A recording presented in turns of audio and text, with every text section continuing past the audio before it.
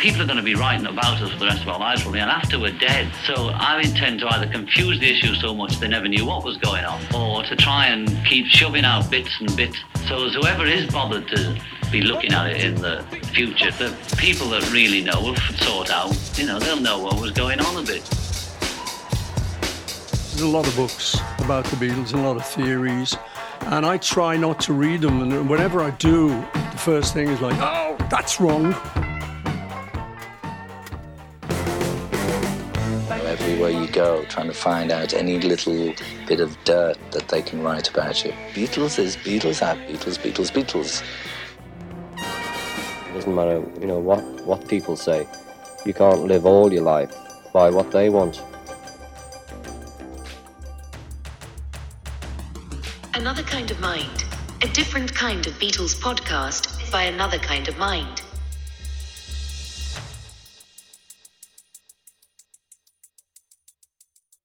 Hello and welcome to Through the Another Kind of...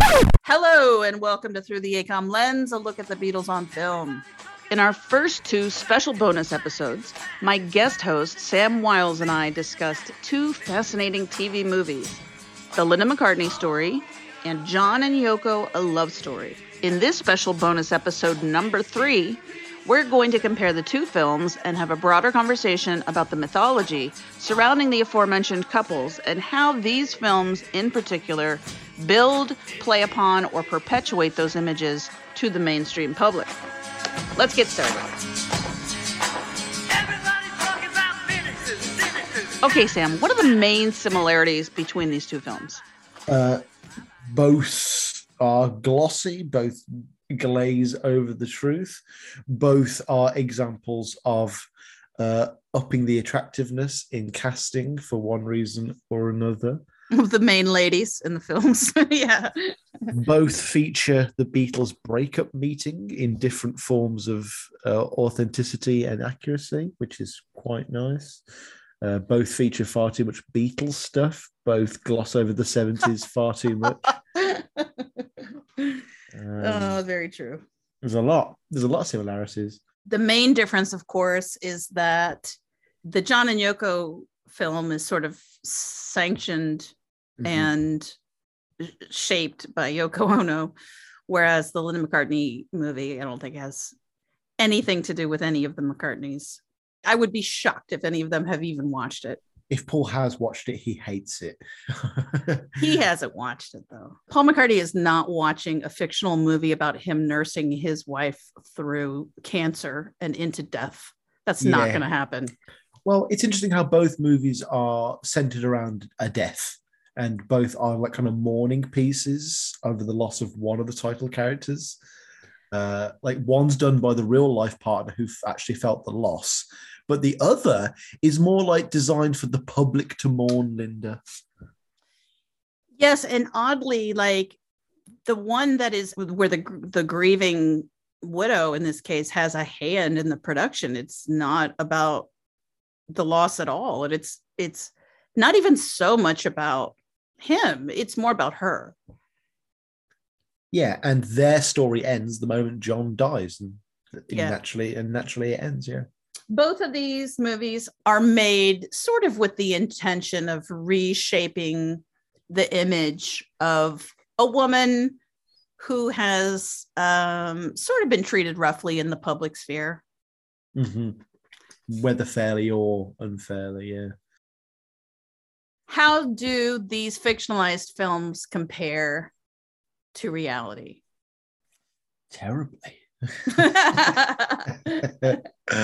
I mean, the costumes are all right, I suppose.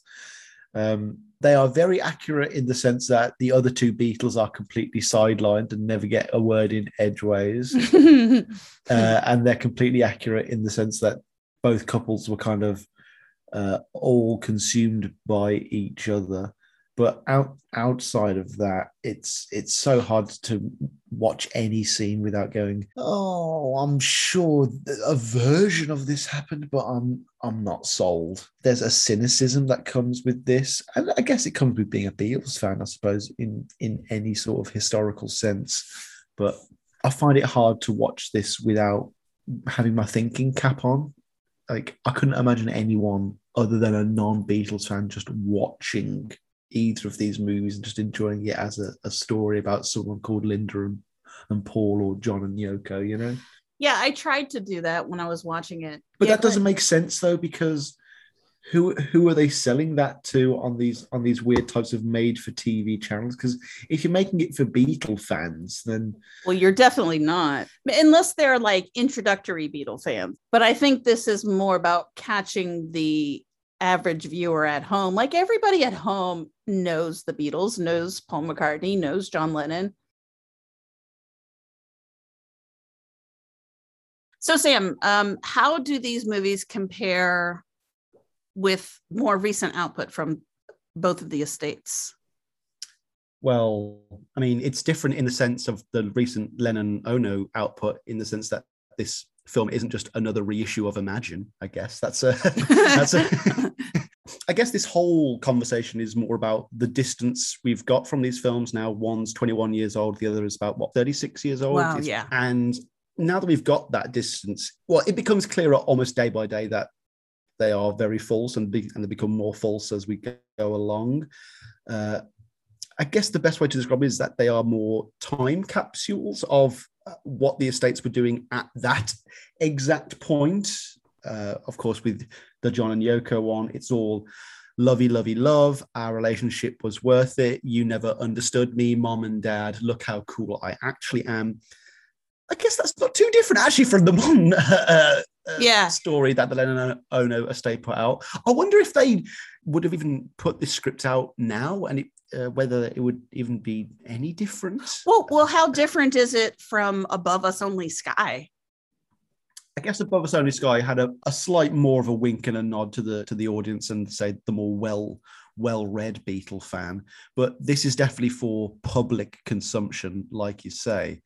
Everything's dumbed down for the lowest common denominator. There's no room for nuance or anything like that.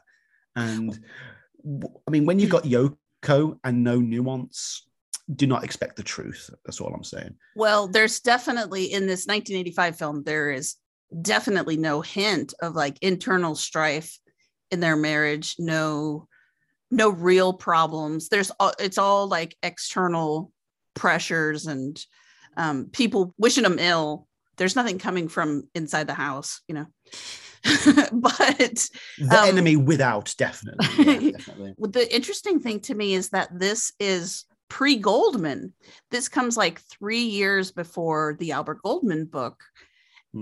And it's so sanitized that if you didn't know better, you would think, oh, did this come after that book? Because it looks like an attempt to whitewash everything.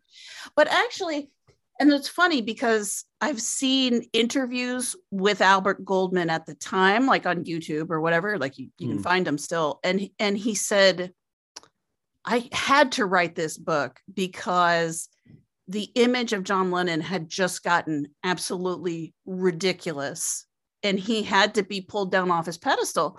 And when I saw that interview, I was like, that's a bit of an overstatement, is it? Like, what did you really, is he a US president or something? Like, he's not the prime minister of Britain. Is there really a need to take him down off his pedestal? But then when you watch this movie, you're like, oh, I kind of see what he means. You know, like, I'm not saying I agree with him that it's necessary that the public has a negative view of John Lennon, you know, but at least I kind of know what he's talking about now, because this version, I mean, John basically should be wearing a halo throughout this movie. Oh, it's such a trite thing to like call Lennon a messianic figure, especially with, like, you know, the bigger than God comments, the fact that he's got the beard and the hair. But this film genuinely does tread that line awfully close. It's like, come on, like, did John never fart or anything? Did he do something bad to Yoko? Like, did he never even take one of her biscuits by accident, like George or something? Did anything happen between these two? And this movie would have you believe not, you know. John never had a bad thought about her ever, never did a bad action towards her. It's funny how the generalized public perception so is so congruous with this Lennon and Yoko movie, and I wonder where one ends and the other begins, because so much of the high school early Beatle fan kind of early opinions you have are verbatim this movie. You know, John was the best, he was the poet, he was the artist, Paul was boring, he just did silly love songs. And it's like that. Oh, and John may have done heroin like once, maybe, possibly not, right. But just to write that song. yeah. What that would be a very funny take. Look, guys, John only did heroin just to write Cold Turkey. Never of course he wanted to do it. He's a bohemian, Sam. He has to try everything. It's his moral obligation as an artist. So he beat women so he could become a peace activist. Obviously. Of course, he's not some common wife beater. That's for plebes and, you know, gross people that we want to put in jail. He's not a junkie like some dirt person. He's an artist. It's different. He's allowed. We're making Yoko sound like such a Karen here today. I'm awfully sorry, Yoko. I'm sympathetic to her. Like, for example, you know, she told Arlene Rexon that John beat her to the point where she thinks that he caused one of her miscarriages. Now, I completely understand why she doesn't want to talk about that in public, or why she wouldn't put it in a movie, or if you asked her at a later, you know, if you asked her to corroborate that, she'd deny it. I get that. I understand that, because she's humiliated too. She doesn't want to talk about it. Is it the humiliation, Phoebe, or is it the fact that the Lennon estate is 99% of her income? And if she tarnishes John's name, then how can she put out the 65th anniversary of Imagine? You know? Well, I think it's both. But what I'm saying is, if there's a part of her that's like, that's humiliating information for me, and it's none of your business, and I don't want you to know about it, that part I'm sympathetic to. Like, she doesn't have to talk about it if she doesn't want to. That's fine. I guess it's more interesting as a psychological study, and I think it's a lot more revealing of Yoko than she would ever intend when embarking on a project like this. But, you know, this could all be just us over intellectualizing it and being a bit too Marxist in our critical theory here. But yeah, she lays it on the table whether she intends to or not in this movie. Oh yeah, she super does. She super does. And let's give her the benefit of the doubt and say that she loves her husband and she wants to do right by him and she wants him to be remembered well. Okay.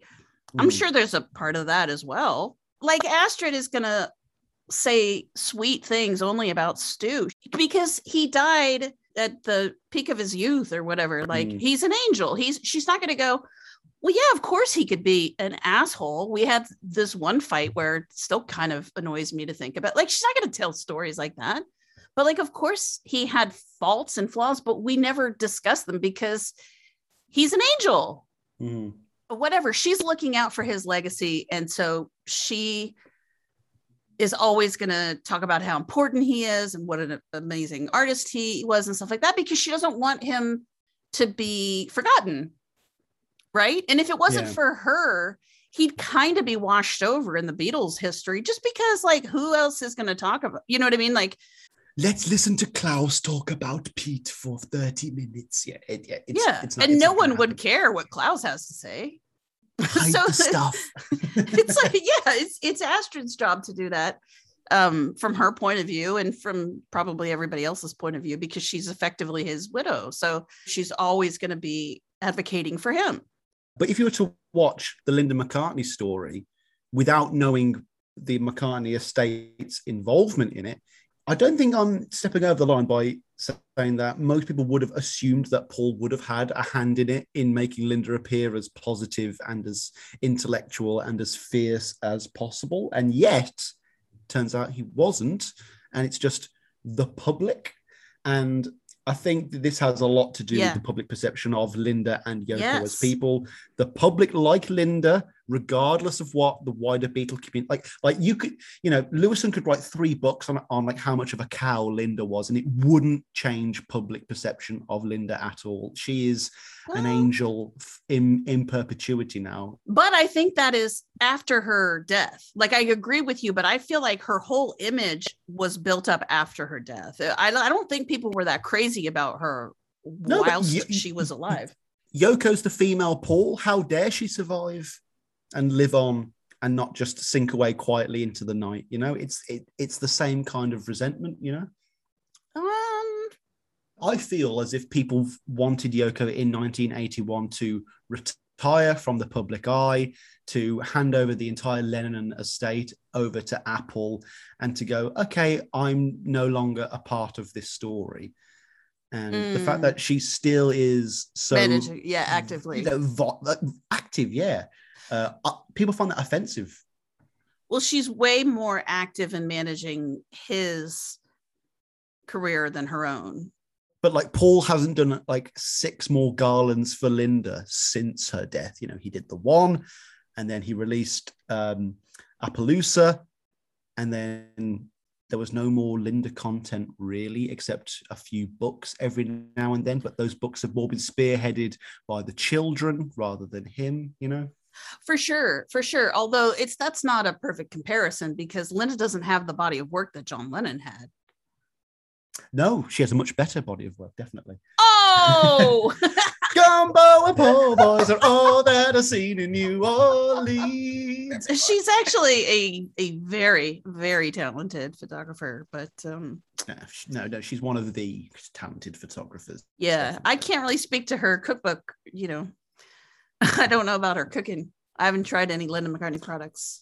All I know is that the first cookbook, the one that was released while she was alive in the 80s, is just full of fat, lard, and cream. And that's what everybody says about him. Yeah, it's like the Paula Deen of be vegetarian. So if we're talking about like the modern mythology of the couples versus like 80s or 90s mythology, or even like the aughts, I don't think the Paul and Linda has changed that much. Although to me, it seems like Paul and Linda used to be just a normal couple. Like, they were like John and Yoko, but not as cool or whatever. And they've since, like in the past 10, 15, I don't know, maybe 20, probably become since her very death. Iconic. They have. They've really become like the best couple on the planet, which is hilarious to me, because those two were constantly saying, like, literally every time they were interviewed, they would say, yeah, it's not perfect. Marriage is rough. Marriage is hard. It's not a fairy tale. They had a little bit of a routine that they would give where they would say, yeah, we have ups and downs, but we love each other. But, little bit of a canned response. But they were consistent about it. And they've said it all throughout their marriage. We are not perfect. We do have problems, and we fight. After John was killed, a lot of interviewers, especially women, began to ask Paul about his marriage to Linda. And like, it seems like you guys are perfect. What's your secret to a perfect marriage? And he'd always be like, well, first of all, I don't have a perfect marriage. Secondly, I have no fucking clue. That storyline seemed to be like it was pushed, like from the outside. Yeah, but who was pushing it? Because we know the John and Yoko story was being pushed by John and Yoko. Yes. Up until, like, say, the McCartney re-releases, when he really started getting back on the media train, and then obviously he's re-signed with Capitol, and now he's just fucking everywhere. But yeah, I don't think the Paul and Linda perfect marriage thing was pushed solely by Paul and Linda. I think a lot of it was by the fans. I absolutely agree with you. I don't think they ever pushed it, honestly. I will say that I think he stopped pushing back on it. Let's put it that way. I think it's even strong to say that he's leaned into it, because I don't think he's leaned into it. I think he just lets it slide, because he's like, why am I pushing back on that? I don't care if people think we're perfect, whatever. It's like, if people think I'm a nice guy, why am I going to argue with them? You know what I mean? Like, if that's my reputation, I'll take it. Better than being a dick, right? But sometimes you can see in an interview where there's a question that's been set up, right? That Paul's expecting. And even if it's something that the interviewer is going to ask and then he's going to push back on it, right? Like you can tell when it's a setup. Those were not setups. Like you can tell by his reaction, because a lot of times he won't play ball. There's several interviews in the 80s where they're like, tell me why Linda is so amazing and why having such a strong woman saved your life or whatever. And he's like, what? She's a good wife. I don't know what you want me to say, you know. It's so weird that we're so fascinated with these people's marriages. Like, I get that we like the private lives and stuff, but do we really care whether they argued over a burnt roast or not? Not that Linda would be cooking a roast. Would we care that Paul and Linda would be arguing over a burnt nut loaf? Well, who doesn't? I don't particularly think so. Has anyone ever been in a marriage or like had parents or like been in any sort of family situation? Like, what kind of marriage do you think exists where people don't have fights? That's weird. Maybe it's more revealing of the Beatles fandom than anything else. It has to be, because the way that people talk about them is insane. It's like, guys, a 50, 60-year-old person is going to have some fucking regrets and some second thoughts. And you know what I mean? And also, like, if you're living with, staring into, sleeping next to, and fucking the same person for fucking 40 years or however many, 30 years, however long they were married, like, that's a really long time. You're not going to be thrilled to see that person every day. You're just not. And also, they've got 4 kids. It's impossible for them not to hate each other every once in a while. It's like that Monty Python sketch where there's some guys like, you know, your wife, you do it, don't you? What's it like? You know, like the Beatles fans are just all these single, lonely, sexless white men that just can't fathom that the love that the Beatles promised us existed when they were 17 and writing songs that were quite flippant and frivolous isn't real. Like, what? She doesn't love you? Yeah. Or women too, though. If their marriage isn't perfect, Phoebe, then maybe they'll get divorced and we can marry them. Are you thinking that I'm not sat here counting the days until Keira Knightley gets divorced? Of course I am. You know what I mean? I'm waiting for that and I'll swoop in. I feel like the mythology about Linda McCartney from her estate is less about Paul and Linda had a perfect marriage. I feel like it's more like Linda was a sweet angel. She was just a beautiful, lovely, gentle, free spirit, you know, who loved animals and her babies and that kind of stuff. The film was much more comfortable exploring Paul's foibles than it was Linda's. Like, oh, look at Paul, this depressed, drunk stoner who can't even make Ram by himself. What an idiot. Well, like, so is Paul, though. Paul is more comfortable saying, like, I'm a piece of shit than he is criticizing anything about Linda. Even after her death, he wasn't like, we had the best marriage. He's like, I'm garbage and I didn't deserve her. And she was the best. I've just bought Blackbird Singing and I've just read all of Paul's like post like Linda poetry. Oh, it is heartbreaking. It's like if you had any doubt that at least in their ultimate simulacrum relationship that was perfect, just look into that book. It's a great portrayal of that, you know, without being a bit overly sentimental like the movie is, and without any cheesy topless sex scenes. That's what I get from the kids too. They're like, we miss our mom so much. She was amazing. She was a fantastic mom. She was an amazing woman. She was an amazing photographer. She was in a male-dominated field. She told people to fuck off. You know, people gave her so much shit. She was so strong. She loved animals. She was an amazing advocate for vegetarianism, all this kind of stuff. The kids were not like, our parents were perfect and they had a fairy tale relationship and they just loved each other so much.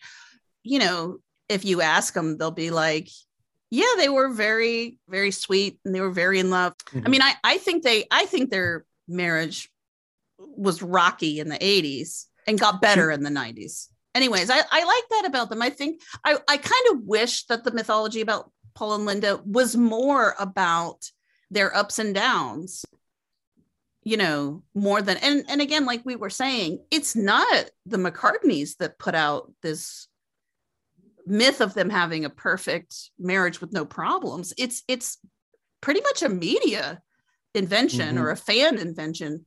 Oh, if you go on Instagram or Twitter or Pinterest, there's just thousands and thousands of pictures of just Paul and Linda together walking through a field. And it's like, you barely see, you don't see the couple idealization or idealization of John and Yoko. It's like they're more of an idea of a couple, I guess, rather than something that people actually aspire to be. People like, to quote a modern hashtag, couples goals. That is Paul and Linda to a T. Yeah. Well, I think they kind of are. They have more romantic vibes, more sexual vibes too. Like to me, they're sort of hotter, passion wise, you know, than John and Yoko. They emit more heat. They're definitely more towards the Bradgelina on the spectrum. Yeah, I get that. Maybe, but I think John and Yoko look more like, I don't know, Simon and Garfunkel or who, you know, like they're more, Hall and Oates. yes, like they're iconic and they're partners. Yes, exactly. They look more like, I'm not implying anything about their marriage or their sex life or whatever. I'm just saying like, well, yeah, like there was never a moment when Yoko went, no, John, I don't want to be in your band. And John had to convince her, whereas Linda had that kind of, I don't actually want to be in Wings. Do we have to go on tour again? Yeah. You can have something separate from me, Paul, if you want to. Well, John and Yoko came out with a brand name where they both have where they, you know what I mean? They both have top billing. They're John and Yoko. Like they came out like an act, like a musical act or something, except they're not musical. They're pop adjacent, right? I mean, sometimes they're musical, like they do some music together, but only sometimes, you know, like half the time what they're doing together is just publicity. You know, they're like a celebrity couple. You know, they're one of the first celebrity couples, like exactly, or at least modern celebrity couples. Like, you know, you fucking had Sonny and Cher, but they weren't appearing in Vogue doing an expose or anything like that. You know? Yeah, I don't know what the modern equivalent of it would be. Power couple, would that be a better phrase? Yes. They're more of a power couple. Although Beyonce, Jay-Z, sure. Sure, except respectfully to Yoko, she is no Beyonce. but in the sense that I look at Jay-Z and Beyonce together, and I know that they're an incredible business team and they create great music together. Yes, I don't ever picture them fucking. You know what I mean? No. It's you're absolutely right. Like there are people writing fan fiction about Jay-Z and Beyonce. Like nobody wants to see that. You know, that sounded really rude. Okay, I don't think nobody wants to see it. Meaning, like, are people daydreaming and fantasizing about them? No, but you know, we know Paul and Linda ate at home. 100%. Yeah. But again, doesn't mean that they're a better couple, and certainly doesn't mean that they don't fight as much.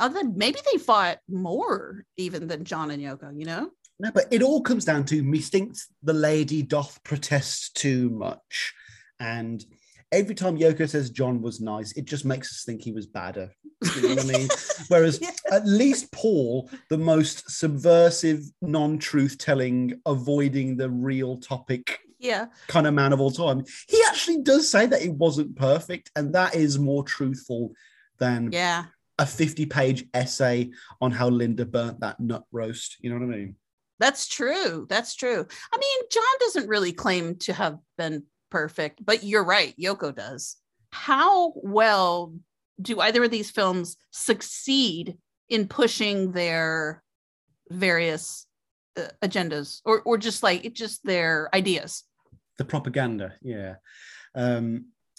Again, as time goes on, they do worse and worse, but at the time, as films. I mean, neither of them break the bounds of believability, or none of them break the narrative within the worlds they are creating. They do all seem plausible enough. I'd say they probably do equally as well. Actually, they push different narratives for different reasons, but they both push them reasonably well because they've got cheap, experienced film production crews behind them, I guess. Yeah. I really liked the John and Yoko and the John and Yoko story. If we're pushing the narrative that John never beat Yoko and he was a lovely guy, right, the only things that happened were outside forces acting upon them, then I guess it did very, very well. Right. Like if I know nothing about the world that we live in, like if these are made up characters that I'm not aware of the Beatles or, No, that movie is a very good Stephenie Meyer book. 100%. Yeah, I thought it did pretty good. I think I would have been endeared slightly more to her if we had more scenes of her shouting at the priests and bishops, more scenes like that, her flying off the handle. But again, that would be only because I'd try to over intellectualize it, but like, oh, she's actually putting herself on the line here. That's really cool. But again, that's not going to happen. Yeah. She seemed more, I don't know what the word is, not innocent, but she seemed more along for the ride almost, kind of like, she seemed definitely less plotting and deliberate. Mm-hmm. There was no corkboard with John Lennon's face in the middle and a bunch of red ribbons going off to other pieces of evidence. Like, this is how I'm going to get him. Mm. And then the Paul and Linda movie, like I said, I kind of bought into their romance towards the end. It did her death very well. I can't take that away from the movie. Yeah. It did it very earnestly, without over sentiment. It did portray her as a real person, even if for fleeting seconds, Yeah. And our buddy Gary Bakewell, his best acting was as older Paul, I thought. Yeah, 100%. Yeah, I did feel like he really loved that woman, and he really was a good caretaker for her. Yeah, there was definitely a lot better chemistry between those two actors in general anyway. There was so many scenes in the John Yoko movie where they're just doing these monologues to each other that just isn't how people talk to each other. Yeah, which I don't know if maybe that was deliberate. I don't know, because it was like John and Yoko were just two like brains in plastic bubbles that are fond of each other or something. You know what I mean? It's like it's a very mental connection. Anyways. Yeah, and how do you portray a mental connection on film? We didn't really break down the comparison of the divorce meeting, because I feel like that is one scene. Yeah. That was that one scene that appeared in both movies.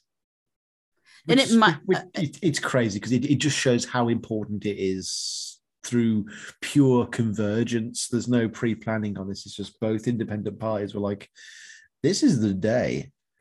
Well, it is a big deal because it's, John and Paul were with their wives prior to this meeting, but this meeting is kind of sort of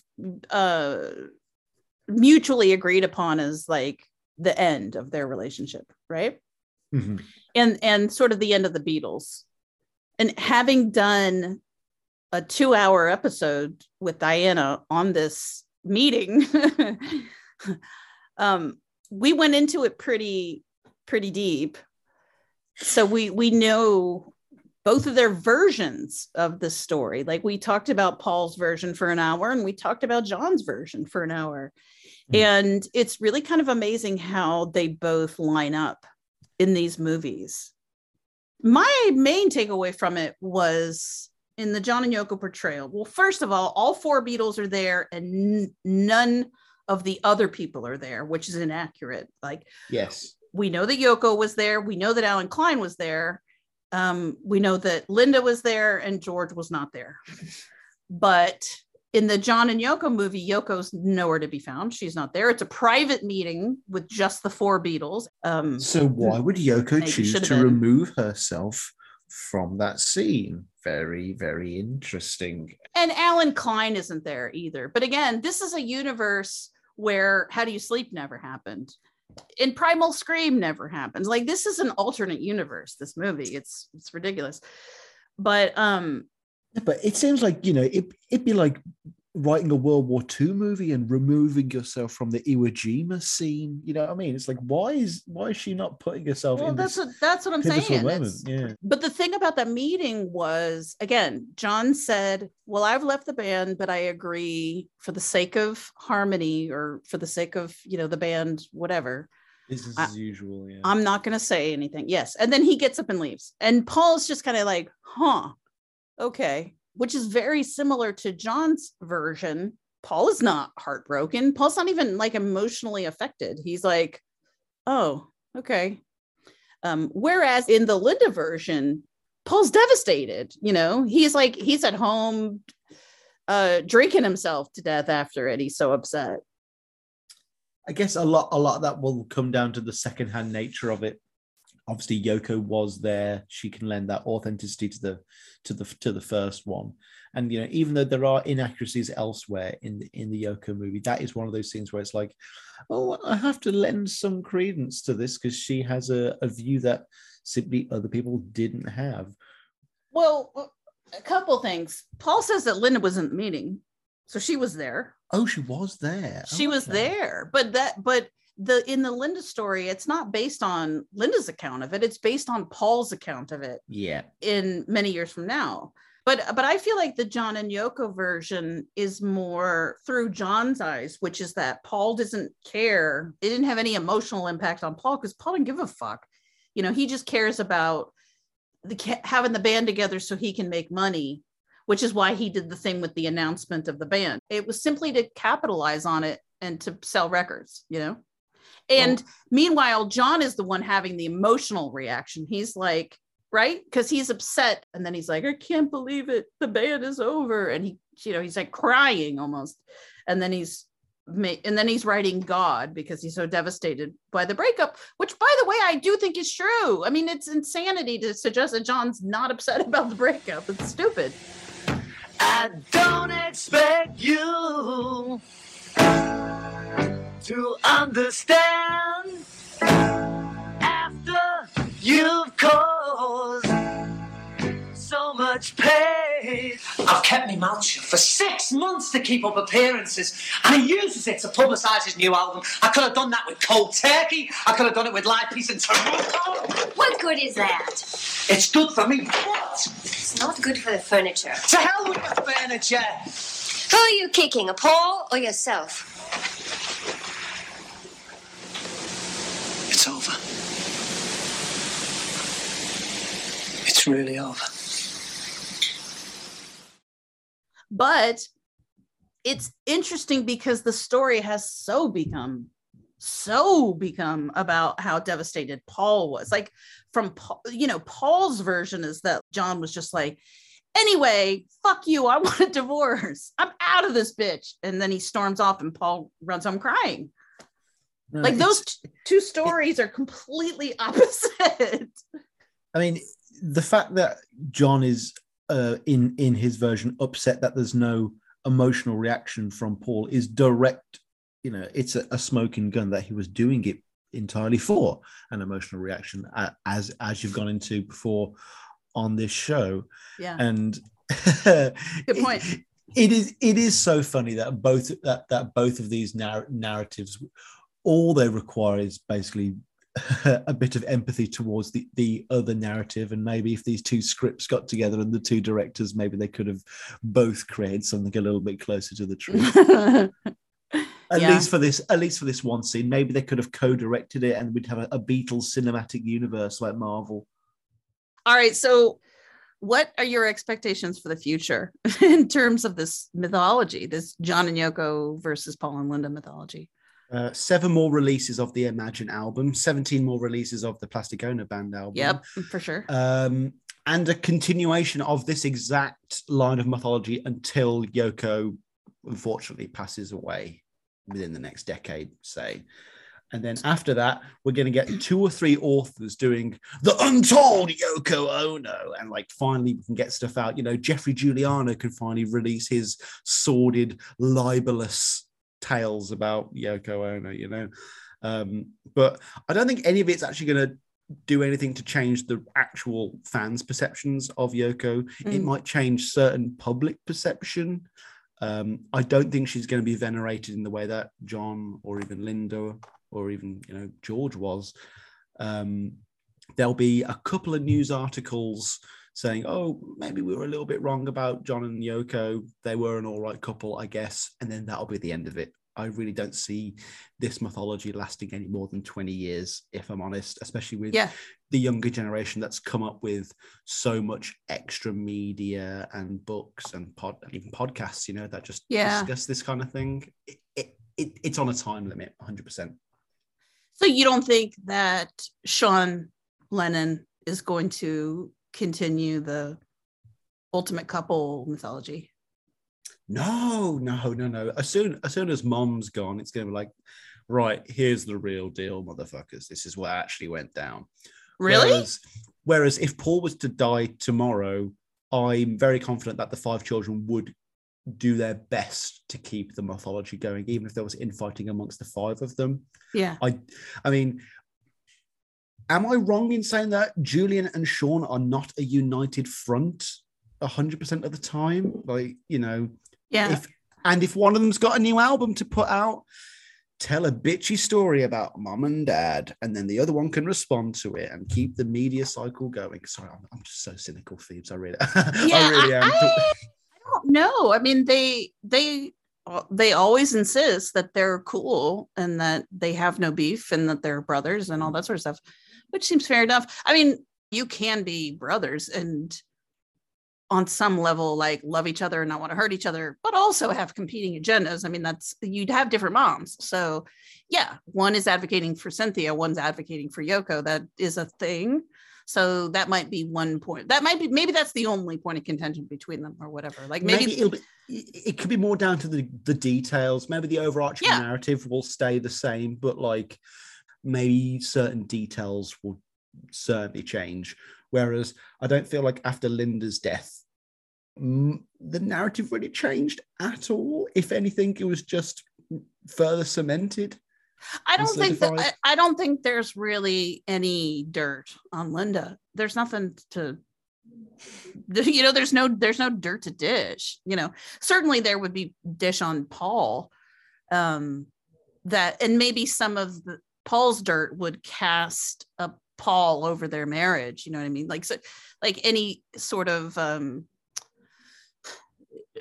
troubles they had in their marriage that could be blamed on Paul, like any sort of, you know, physical abuse or physical confrontations or whatever. Excuse me. But none of that would reflect badly on Linda herself, right? No, it would reflect badly on Paul.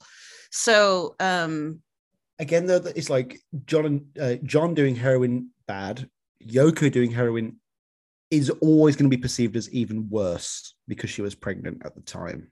Stuff like that, it just creates this disparity where, well, and also because the perceptions just aren't equal. They're just not. Well, and also because she introduced John to heroin, so that's a thing too. But again, that's a slippery area because, like, are you really blaming the pusher for the drug addiction? You know what I mean? Like, like he could easily get heroin from, and he got it from fucking Robert Frazier, who's Paul's friend. So whatever, it's like it was around. He was going to do it anyway, and lots of rock stars were doing heroin at the time. It was very popular. So whatever to that. But I think the posthumous perception of Yoko will be very positive. Yeah, at least for the first 5 years. And maybe that'll be true about Paul too. Like maybe there will be a wave of adoration for like a year or whatever, and then that'll settle down, and then the vultures will come out and the Albert Goldmans will come out, you know. But I don't think Linda will be painted as anything except a victim there. That's the interesting thing about the difference between Yoko and Linda. It's like Yoko is always portrayed as like the instigator and the inflictor of harm. Yeah, like the aggressor, exactly. And Linda's always like the victim, you know.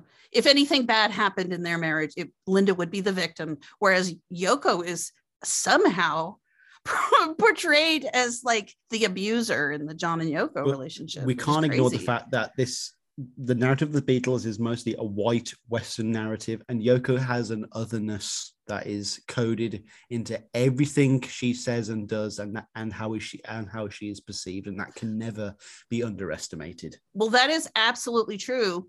And also, I will say that I think the modern perception of Yoko, not with the public at large, but say, you know, in the Beatles community now, is at the highest it's ever been.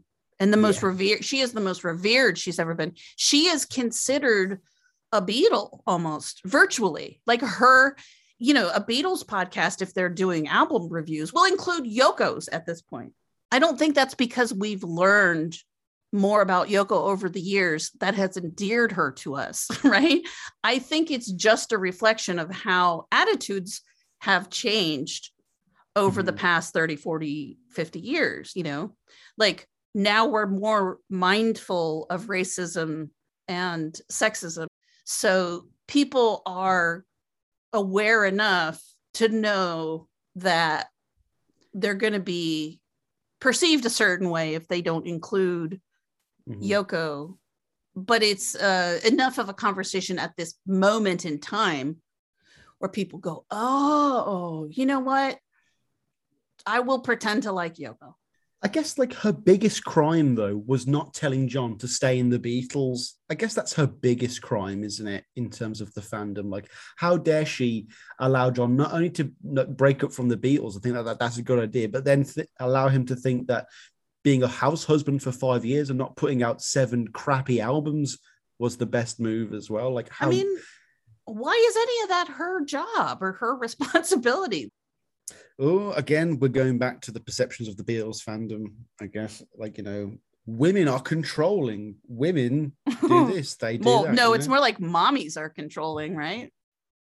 Hey, we did ask John to call her mother. Come on. Although there is truth to that. He did fucking call her mom, and she did tell him what to do. Like, that is actually true. But I'm just saying, like, why are you mad at her for that? He asked her to do it.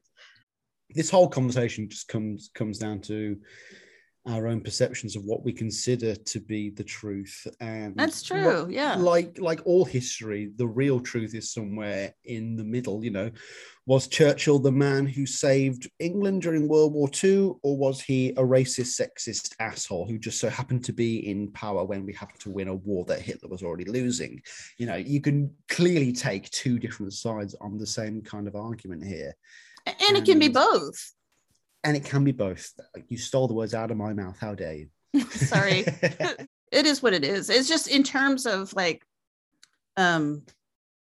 stories that we consume. We're never going to get the movie where Yoko ruined John's life, are we? We're never going to get the movie that shows Yoko keeping him up until 3 a.m. in the morning with her phone calls. And we're never going to get the movie with him beating Yoko. We're never going to get the movie where Paul and Linda have the nut roast fallout. You know, these things need approval from estates and families. Yeah.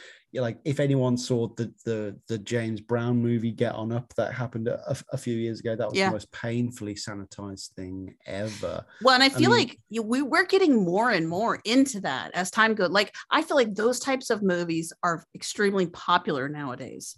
Super sanitized. Bohemian Rhapsody, the movie where like Freddie was only kind of gay. You know what I mean? Like, what a load of fucking horse shit that was. Like the Wings movie that I want to see, where Paul bursts into the room and finds Jimmy McCulloch doing a Scarface amount of cocaine when he needs to be doing an encore on stage, is never going to happen. Jimmy McCulloch's family's never going to sign off on that. Paul's family's never going to sign off on that. And it's a terrible situation to think that the most grim, dark, gritty interpretation of John we're ever going to get is Nowhere Boy. Fucking hell. Ugh. Yeah. Oh, John Lennon fingered a girl once up against a tree. What a rebel. Like, get over yourself, movie. Yeah, it's true. It's true. But So, I mean, Aaron Taylor Johnson's gorgeous, so let's not take that away from him. He looks great in that movie. he's dreamy.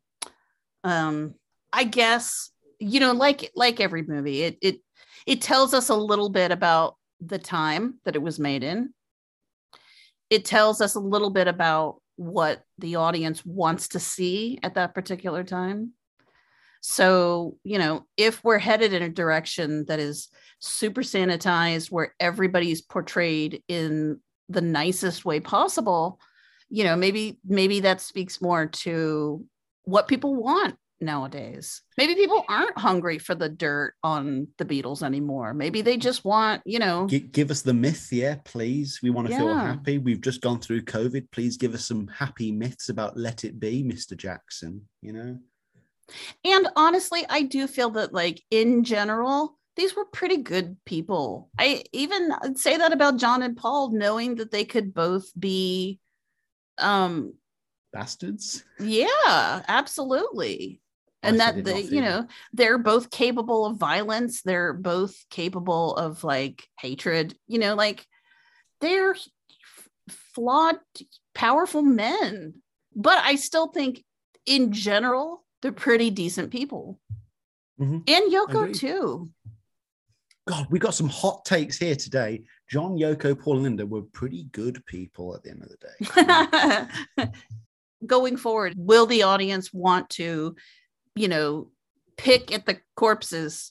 They won't, because the audience aren't us, Phoebe, are they? The general audience, what do they know about Sgt. Pepper? Oh, the front cover, and there's a song called Lucy in the Sky with Diamonds, right? That's all they know. That'll be the beat in that film. They're never going to do, let's do a whole movie about Paul's drunken depression pre-Ram and then end it with the start of Ram. That movie's never going to happen. Let's do a movie about the Water Wing sessions when Jimmy and Joe leave the band. No one cares. It's never going to happen. I'd love those movies. I'd love to see either one of them, you know, as long as they're empathetic. That's all I require out of any of these movies. And I don't mind delving into the fuck ups and the flaws and even the really bad behavior of any of these people, as long as we show empathy for them. Like, that's the thing that's missing, for example, from Albert Goldman's book, mm-hmm. right? It's like there's no empathy for anybody in that book, but I don't mind having the information. You know what I'm saying? Yeah, help us tear down our heroes, but be cool about it. Basically, you know? John Lennon's whole image is like the truth teller and the iconoclast. It's like, you can't be an iconoclast and an icon at the same time. Yeah, I think that reveals more about our perception of the John Lennon movie, the fact that he and Yoko were these truth tellers and that apparently they did know the way, and we know that they didn't, and yet they still keep portraying it. And it's like, come on, Yoko, just say you were winging it. It's okay if you weren't perfect. Right. Well, that's why it's worse when you find out that Gandhi was kind of a piece of shit. Versus... Oh yeah, like I like to sleep with women to prove how non-sexual I am. Yeah, great, Gandhi. Love. Okay, anyway. I have to read you something. This is from 1987. I found a story from the New York Post, from the highly reputable New York Post. So I'm going to read this to you. All you need is love, and if you're Yoko Ono, a reason for revenge. The romance of John Lennon and Ono may finally come to the big screen years after Columbia Pictures first approached Lennon's widow about making a film based on her version of their relationship from their first meeting all the way up to his murder in December 1980. Studio sources tell Page Six, Brendan Keel, that a deal is close to being inked with the screeching vocalist. Beatles fans, however, are gasping a collective oh no at the prospect of Yoko, 64, using the proposed $65 million movie to settle old scores with critics who claim she was the driving force behind the band's breakup. Friends of Ono's feel the film is her chance to discredit supposed myths perpetuated by writers such as the late Albert Goldman, who wrote in his scathing 1988 biography, The Lives of John Lennon, that Lennon was an autistic, schizophrenic, bisexual. Okay, first of all, none of those things are bad. Oh my God, we fucking evolved so much since 1997. Okay, an autistic, schizophrenic, bisexual, manic depressive, as well as a child abusing wife beater. Okay, those aren't great. Whose marriage was a sham. The movie will show how John and Yoko fell in love while the lead singer was still married to his first wife, Cynthia, but will claim they did not consummate their relationship until 2 years later after Lennon had already left Cynthia. Yoko will likely be portrayed as a peacemaker who would often soothe tensions between Lennon and Paul McCartney during recording sessions at the band's Apple Records studio and tried single-handedly to save the Beatles. How about that? Okay.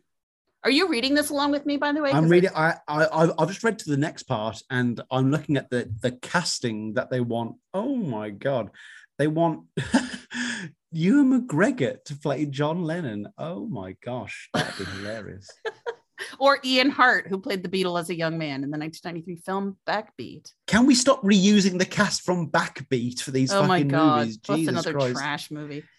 It's so painfully fine, isn't it? It's like, and then at the end they were like, Paul McCartney is keeping like a cynical eye on the situation or something like. Yeah. So anyway, the point is that Yoko has been trying to make this romance, like she has been trying to get a major motion picture about her and John forever, like since he died. That has been a big goal of hers, and they're supposedly is she not rich enough to fund it herself. Well, I mean, she got this TV movie made, but it's not, I guess it just doesn't have the prestige as a, major motion picture. And they're working on one now, allegedly, right? Allegedly, yeah. Yeah. But I think there's always a Beatles film allegedly in the works during Hollywood at any one time. Oh, there's allegedly, like 10 of them going on right now. And they never materialize ever. But I'm assuming that's because the living parties won't sign off on them. They may be good or they may be trash, but if they're not what Paul and Yoko sign off on, well, they can't, but they've signed, I guess, does that mean that they signed off on Backbeat? I don't think Paul signed off on that. But I guess there's nothing for him to sue over. Yeah. I guess when I said earlier that, Yoko wants to keep the estate and the money going, that was a bit of an oversimplification, because Yoko and Paul are not the only people in charge of their own estates. And there are lots of other middlemen, money men, suits, men in ties who will not allow them to jeopardize things like Apple, jeopardize things like MPL or, Harrow Songs or anything like that. Because if you slander one of the Beatles, you technically slander all of them, really, because then they become complicit or implicit in any of those transgressions, Yeah, it's definitely complicated. There's too much money involved. We're not going to get a good Beatle movie for another 200 years. We're just not. We're going to get sanitized. Or worst of all, we're going to get Yesterday, which is another conversation for us. Well, I think maybe that's the direct. Honestly, I don't hate that. I mean, I didn't even see Yesterday, but I'm not super interested in those movies, Across the Universe or whatever. But if the direction we're going is interesting, creative, tangentially related to the Beatles movies, I'm fine with that. You know what I mean? I have nothing against people being creative and using their imagination. It doesn't have to be a straightforward biopic. You can make all kinds of movies about the Beatles. Just off the top of my head, though, a point I've just realized: no one's going to go see a movie just about Yoko before she meets John. No one's going to go see a Linda movie where she doesn't meet Paul. Yeah. Well, I would love just a decent documentary on Yoko, as an artist. I would love to see that. I just want to see just Yoko. No, but there would be a headline in some sordid newspaper or on some Beatle Facebook page. It'd be new Yoko documentary barely even touches on Lennon. and then that would be a complaint against it, even though that might have been the whole point of the movie. Fuck that. I wish she would do it more. Like, I wish she would lean into her solo stuff more than being John Lennon's wife. The only reissue of Yoko stuff we are going to get is the post-mortem release of her entire work, akin to what happened with Linda. After that, I don't see many reissues at all. Well, David Sheff is writing a biographer about her, and that's absolutely going to be a fluff piece. And I think there'll be a few years of that. Yoko was the true genius behind everything, like she was a feminist icon, as we've discussed. She's a feminist icon. But people say that about Linda too. You're not a feminist icon just by being a cool lady. I mean, couldn't they be both seen as being feminist icons purely because they both had families and had careers and had it all, shall we say? Isn't that the idealization of the feminist icon, to have it all, I guess? No, okay. It's the opposite of that. It's like, it's dismantling the myth of having it all. Feminism is just about women having choices. So it doesn't matter. It's not about what you choose. It's making sure that other women have choices.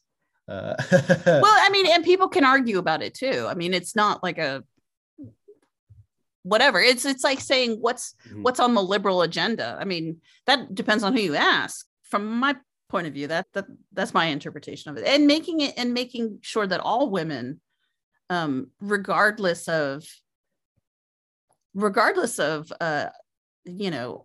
economic opportunity or whatever your choices are, to make sure that women are safe and empowered.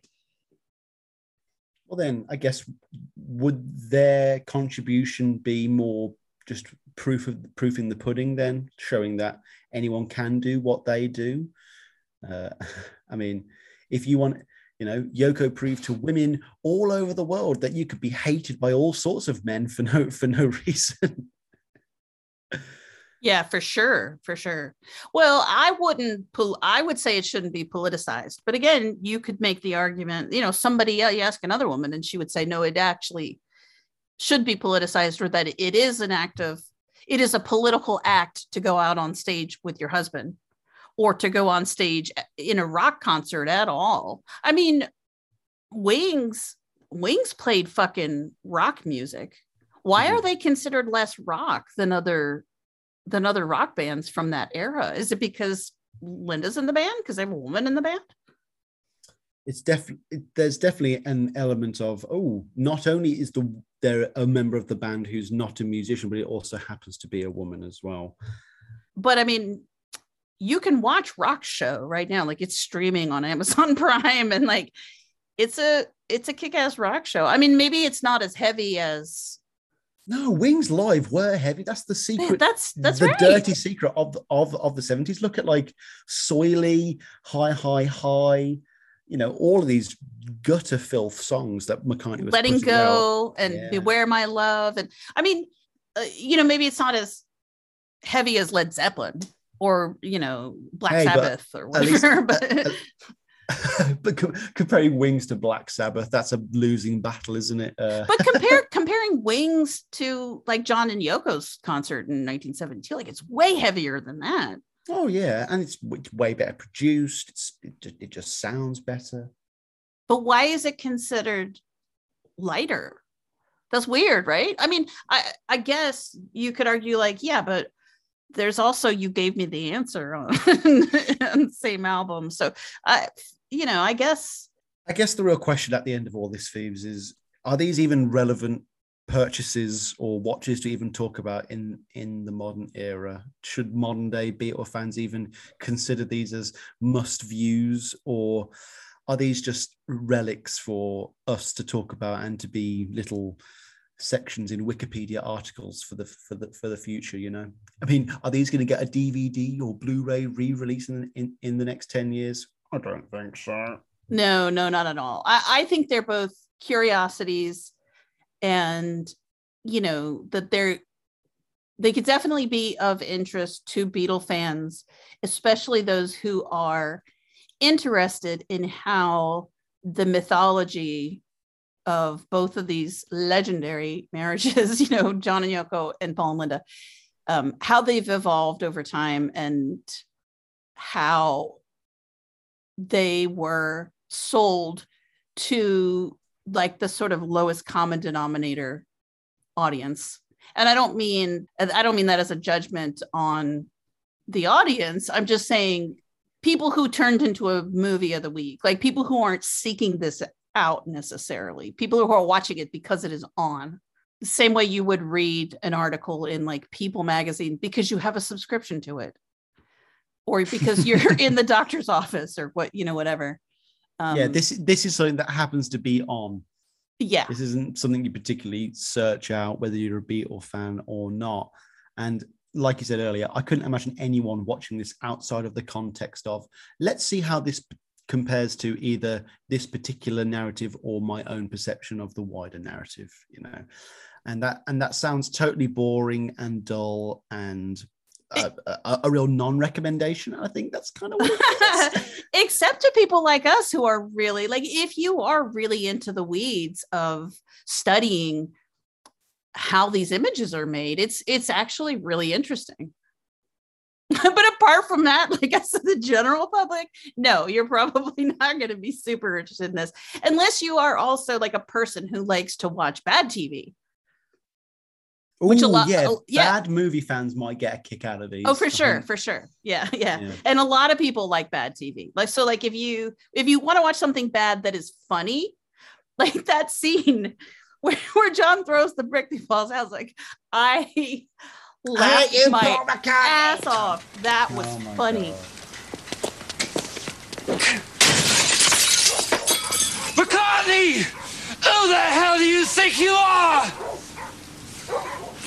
That was good stuff. The topless sex scene between Paul and Linda, that's amazing. The scene with Jim Morrison and Linda talking, that's amazing. Yes. I would say between the two, I would recommend Linda McCartney movie more for that, because I feel like that one is kind of funnier.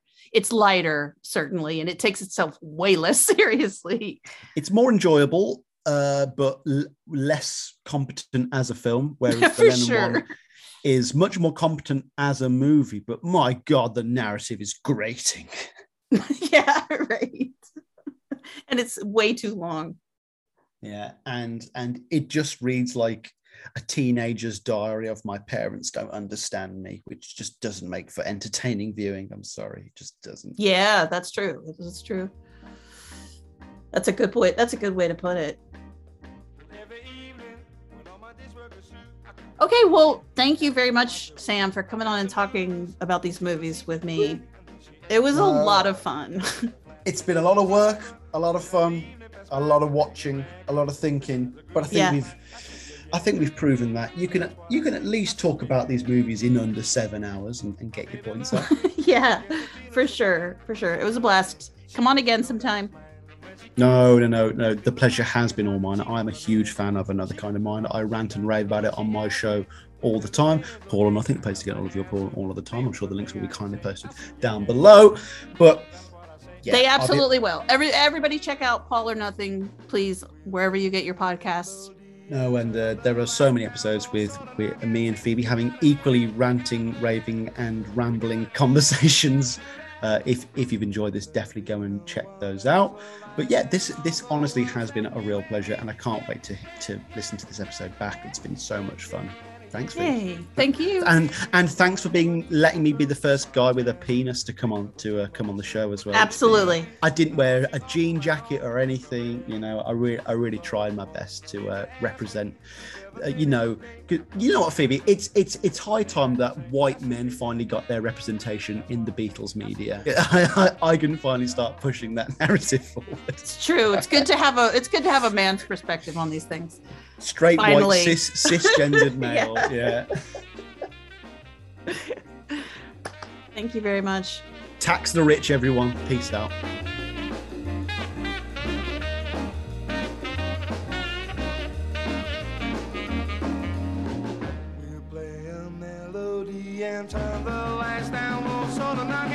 And she also thinks Mick Jagger is in love with her too.